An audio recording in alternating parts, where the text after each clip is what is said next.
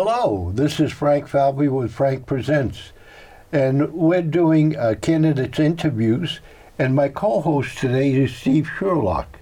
Steve, welcome to the program. Thank you, Frank. This has been, this will be a great series, doing as many of the candidate interviews as possible so that the Franklin voters come November 7th will have some information and be informed when they cast their ballots.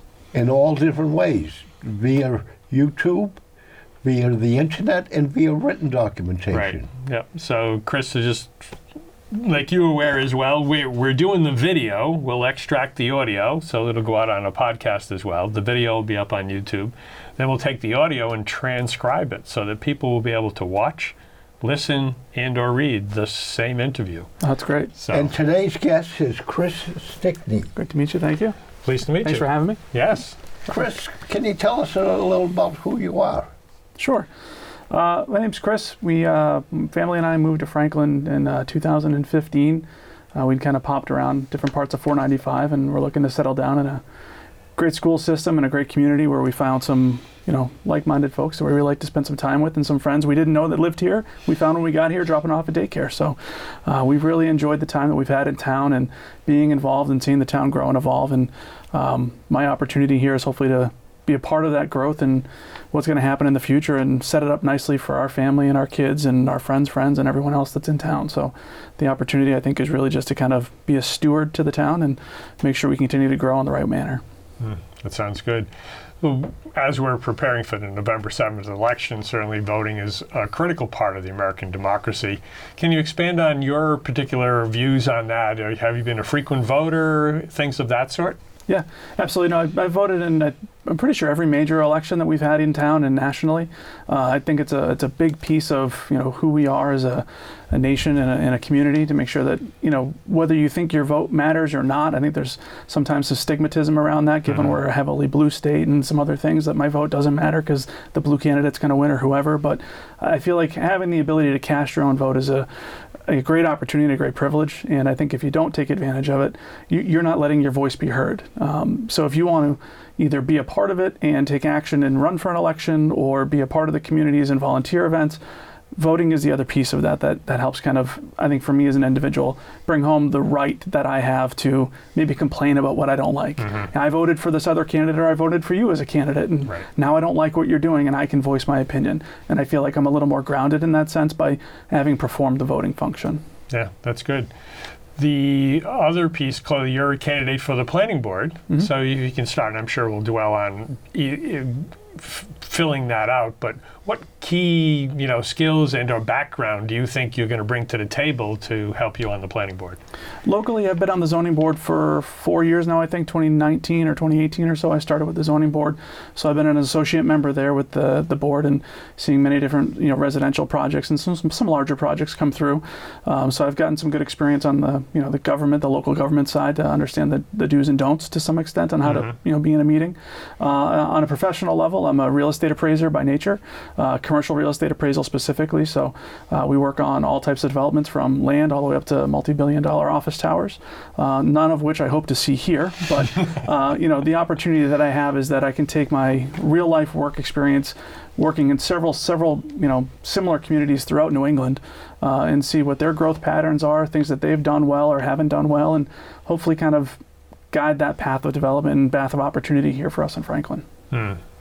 And so planning, as you've got exposed with the ZBA, Zoning Board of Appeals, planning, do you have a vision, or what are some of the learnings that you're going to try to implement if you have the opportunity to on the planning board, so that we can continue, as you say, continue with doing some smart growth?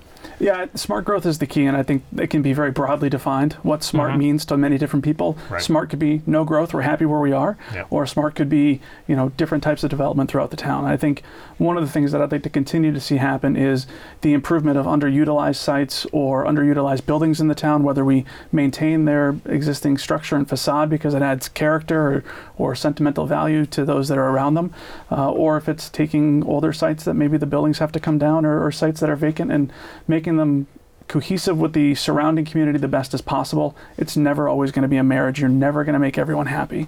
But doing the best we can to benefit the greater good of the community. Chris, could you define what the planning board actually does? Sure. So for the most part, it's a responsibility of the board to review and provide guidance on the plans that are submitted. Unfortunately, we can't drive the bus on what someone may want to do with the site specifically, like, no, you can't do this, you should do that, but more so around the opportunity to define the scope of the project and make sure it fits in with the surrounding uses, the utility of the project, access, parking restrictions and requirements, things of that nature that allow us to kind of control to the extent that we're able to, by rule and legal reason, to make sure that we get the best development possible to benefit the town without being overly restrictive of the developer or the property owner, the proponent of the project. It seems very confusing to me. You have a planning board. You have a zoning board of appeals, which you've been on for the last 4 years. You have a review committee, a site review committee. You have a historical commission. You have a conservation commission, and are we looking at a master plan now? Yeah, there's a master plan committee. There's the Davis Thayer committee, which I'm also a part of. So, could you tell us how all that fits together? Because it seems to deal, to me, with the same issue. Mm-hmm. So why isn't all that under one umbrella? Or how does it fit together? I think some of it has to do with checks and balances. You don't necessarily want to have all of that under one auspice. I think having the opportunity to have the Concom and the Historic Commission that may have different understandings and different specialties than someone that's on the planning board or the zoning board would be able to provide feedback and guidance on. So having the opportunity to say, hey, this project by right, you can do this, but it's too tall, we'll allow you to go taller, but you have to check with the Conservation Commission, or they have to give you the okay on the impediment on any of the wetlands, or being inside the buffer, or being too close. Same thing with the Historical Commission. You want to make sure that if there is a defined purview in regards to what the project should look like, then we need to stick to that and make sure it's being adhered to. But again, they being the experts in that, we can leverage their resources and their ability, their experience over the years to kind of do that. And the same goes with any of those other boards and communities. If I'm a builder, right, mm-hmm. do I need to go through all these people, and who do I begin with? Well, I would first say your first stop's going to be town hall. Go see the building commissioner. Talk about your plans, what you want to do, and he's going to direct you on the best path forward. Whether you go to every one of those boards would be dependent upon where your project is in town, what impact it may have on wetlands or neighbors or traffic. It's going to really dictate how many of those boards you may have to go sit and visit with. The planning board, I believe, also has the ability to work with comprehensive permits, where a lot of that falls under that one board at that point in time. But those are as far as I understand, not too frequent and require a pretty special project to go that route. Where does the zoning bylaws come from? Is it initiated by the planning board or some other agency? The town council, I believe, dictates what zoning in certain towns and where it is throughout the town. So they might say your home is in a residential 3 or residential 4, and they have the ability to move those lines or determine that it should be more commercial or less commercial. And then they pass those recommendations off to the planning board. But ultimately, the council are the ones that are determining that. The planning board provides input, as far as I understand, as to where things should go, and maybe we should or shouldn't move a line. But the town council is ultimately the final verdict there. But the planning board doesn't initiate that. No. If I came to the planning board and said, gee, I think this ought to be a town bylaw, I'm going to the wrong place? Yep, you would go to the council. Yep, you could even start with the administrator, Jamie. Or go through the Department of Planning and Community Development. They're the ones that at the technical level and the staff would work on whatever the nature of the bylaw language would be to address your particular issue or request. And then it would go through the process, as Chris mentioned, at least from what I've seen.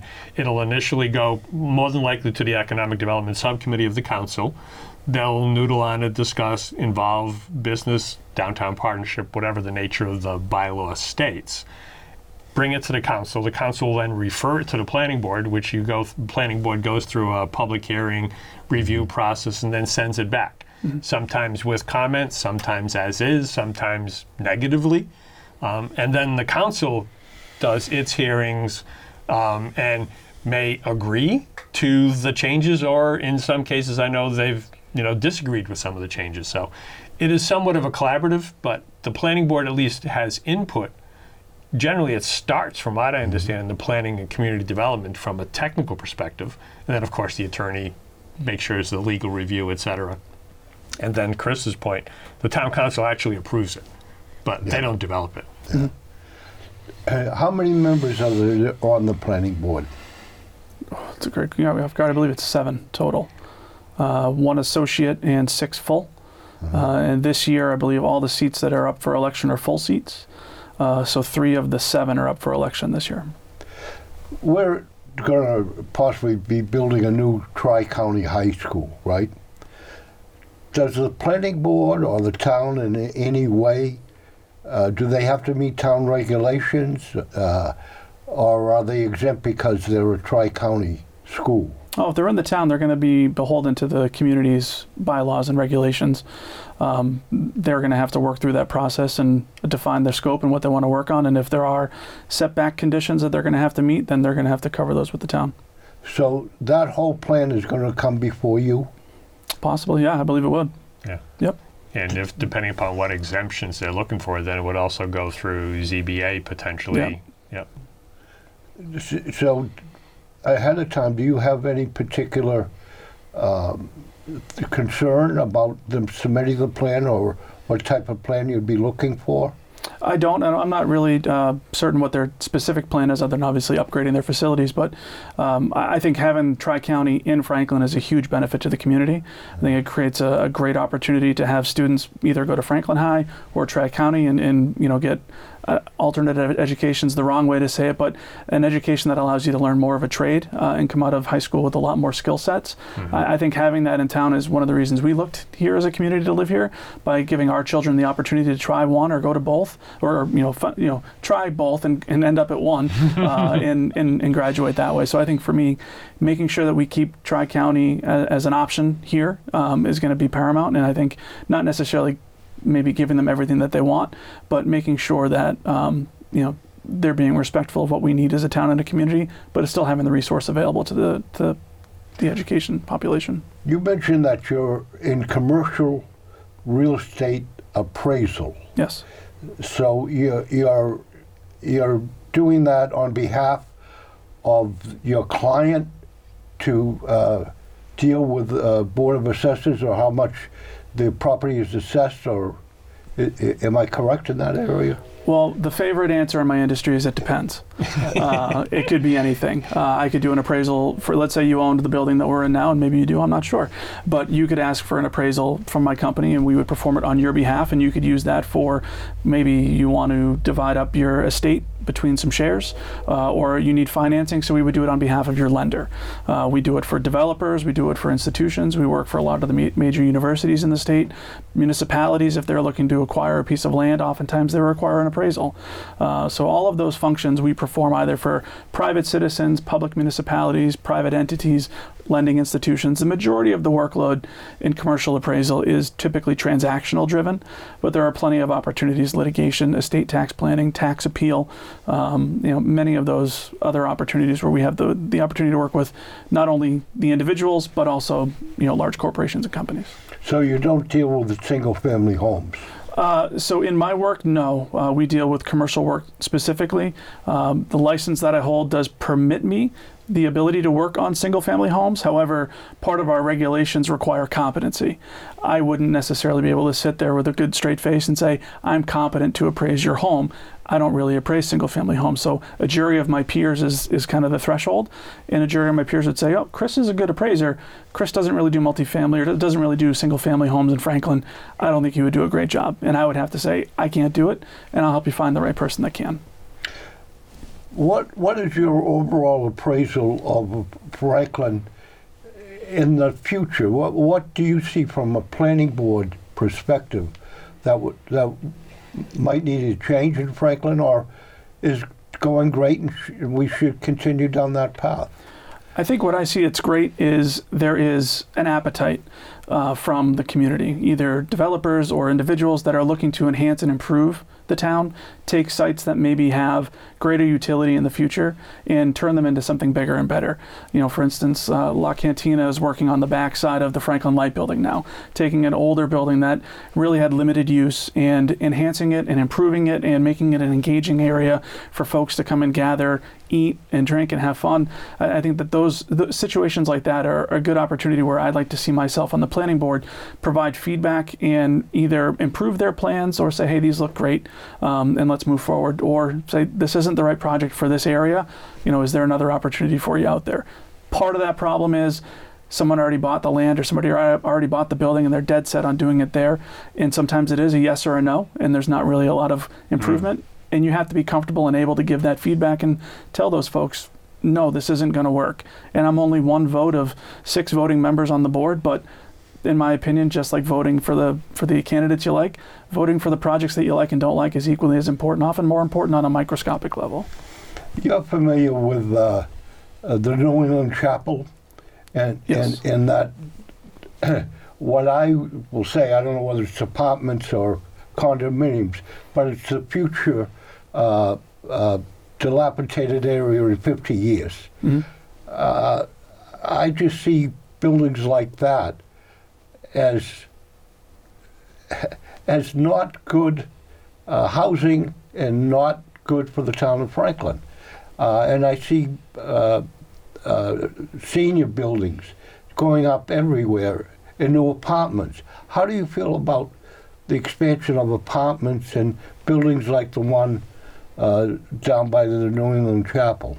Well, I think as we've all known and experienced for several years, there's a significant demand for housing, and that has to come in all shapes and sizes. The cost of capital is currently very high, so purchasing power is down for a lot of individuals. Not only that, but housing prices have continued to rise. The benefit is hybrid work has become more mainstay, and I think we're going to continue to see that. You know, my team, we haven't really been in the office since St. Patrick's Day of 2020. For one reason or another, but you know, we find that having the opportunity to work remotely is going to be beneficial. So working remotely then creates more sufficient demand to have more housing that has suitable, you know, an office space or an ability to set up an office or a laptop or something in your home. So maybe a bigger footprint on some of that stuff would be required. But I think what we're going to continue to see is that folks age out of their homes and they're going to need senior housing, whether it be assisted living or independent living. We're going to continue to see a strong and very large demand for that, particularly if you look at the demographic scale and the bell curve of aging and where the boomers are and all of that. We see a lot of that trend towards continued care retirement communities, CCRCs, where you can start and drive by a condo or a townhouse, and then you move into the assisted living facility, and then you move into, you know, afterlife care. So a lot of those things are going to continue to happen. I think specific to the New England Chapel and the project down there, I have some ideas and thoughts that, you know, at the time I wasn't really in a position to share as not being on the board, but it's one of those projects where I think there's a need for housing, and the input that we have is then going to be, is there sufficient parking? Is there sufficient amenity? Is it going to be something that benefits the broader community at large? Maybe not necessarily the direct neighbors, because those folks are generally going to be not happy that something's happening next door. Sometimes they are, sometimes they're not. So just providing guidance and guardrails to make sure that we're doing the best we can for the community at large. I grew up in the 50s and 60s in the city of Boston, where they had housing for low-income individuals. A lot of housing, a lot of brick apartments, 3-4 stories high, close together. I see that same thing happening today in Franklin, around Franklin, and I say it didn't work then because there's too many people too close together. What do you have on how many people can be living in such a confined area? I don't have any information maybe on specific numbers of folks that should live in a building or could live in a building, but I think what I see in a difference between what you're describing in Boston in the 50s and 60s or whenever you're referring to what we're seeing now is there are far more on-site amenities available for a lot of those projects. You know, if you think about the new development that they put over on Dean Ave, Station Apartments, they have a nice campus setup. The buildings are tight. They're close, but there seems to be sufficient parking, and they have an amenity center, they have a pool, they have a separate dog walking area, they have garages independent of each other. So I think if you can look at a project that has sufficient capability to offer the the needs that a renter or a homeowner, if it's a condo, are going to want to have, I think it's as close to a win-win as you're going to get. Is it what everyone wants? No. However, these are projects that are going to continue to come if Franklin continues to be a desirable place to live, which I think is what we would all like to have, being residents here, residents nearby, is having a community that people want to be in and want to live in. And then hopefully we continue to see the growth in a smart way. What do you see, Steve, from the planning board perspective? You cover it quite a bit.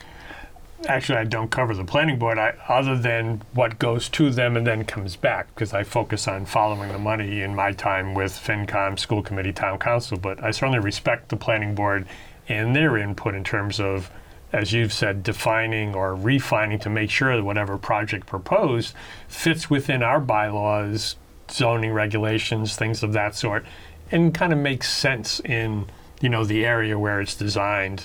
There's been discussion around whether this fits or that fits. I think, and there's still more work being done on the Franklin for All project.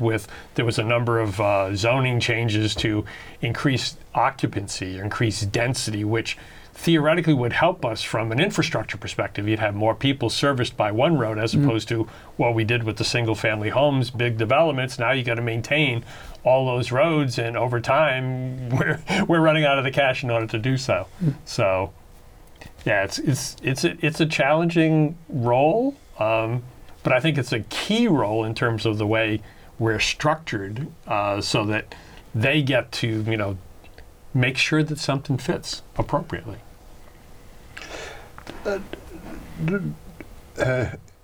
In Franklin now, there's a hotel that now is housing families that have come to this country legally. Do you see a need ethnically to develop different ethnic housing or areas within a community? I mean, traditionally, the Italians have always moved in with Italians, Irish with Irish, but today there seems to be a need for more diversity within a community.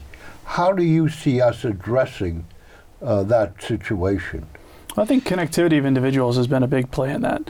So having the opportunity to pick up your cell phone and have a face conversation, which when I was a kid, you didn't even have a cell phone, let alone being able to have a computer that could put a man on the moon in your pocket. So I think having the connectivity, takes some of the strain off of having clusters of folks that maybe want to live together or would choose to live together, whether it be ethnically or racially or anything like that. I find that having the opportunity to provide good quality housing to those folks that would want it and need it is the best opportunity. When you talk about the hotel over there, I think it's the Best Western over on Upper Union. That unfortunately is a need that's currently trying to be met by the state, where that hotel operator is going to get, the hotel's being leased effectively, and they're being paid a rate. And the goal there is that everything should be provided, some level of security, some level of comfort for the community at large. But then those folks that need that housing assistance in the short term can take advantage of it and then move on to find hopefully their next best or next permanent home, or transition to wherever they need to transition to. So how would the planning board develop that next move? I think not being an impediment to change, but looking at change in a smart way and doing our best to make sure that it meets the needs of the town today, but also does our best to meet the needs of the town in the future. Chris, what's the question that I haven't asked you that you just love to expand on? Oh, my favorite meal. He's paying. Perfect. No, I think for me, we hit on a lot of really great topics. I think, one of the things that I did want to hopefully stress is just, change is going to continue to occur. Developments are going to continue to occur. The opportunity that we have oftentimes is that being involved where we can be volunteering for boards or committees, being hopefully elected, allows you as an individual, or hopefully me in this instance, to be an active part of that change in a way that I see fit for the best of everyone that I know and would like to help. And I think the opportunity there is to be proud of the accomplishments that we can make, but not be afraid to tell people no. And I just think that's the best way to do it. Knowing that you can't make everyone happy, going into the meetings knowing that is helpful, especially as what I've experienced in the zoning board. And I think taking that experience to the planning board will put me in a good position to do the best that we can for the town. Chris, if people wanted to contact you or learn more about you, how could they do that? Well, my email address is on the town website, on the zoning board currently. I will have I'm trying to get a Facebook page set up for my planning board kind of run here. So there'll be more information there about myself and things on that nature. So you can just you can Google my name and it'll be there. And I think the page is, Chris Stickney for planning board on Facebook. That'll be going live probably next month. Mm-hmm. And then, I'm near the farmers market, and so I'm usually out there. Unfortunately, it's rained almost every Friday we've had this summer, but doing our best to represent over there as we can. Chris, November 7th, the polls are open. Steve, what time? From 6 in the morning till 8 at night. One place at the high school makes it easy for all the precincts, and there are 9 now. We expanded from the 2020 census, but all in one place, all at the high school from 6 to 8. You can still vote in advance at the town clerk's office. She's going to have an early voting day as well, I believe on one of the Saturdays prior to. Those additional details will be forthcoming as they get finalized. Right. Chris Stickney, Steve Sherlock, and Frank Falvey want to see you at the polls on November 7th. And please, if you see us, come up and tell us how we're doing, and would be glad and happy to talk to you. Thank you for Frank's Presents, and thank you for coming, Chris. I appreciate it. Thank you, Frank. Thank you, Steve. Appreciated the time. Absolutely. Thank you.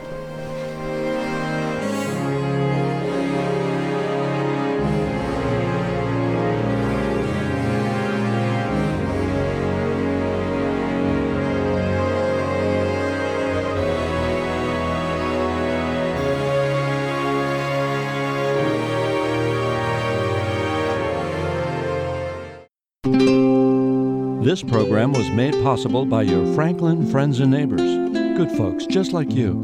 Thanks for supporting Franklin TV. And thanks for watching.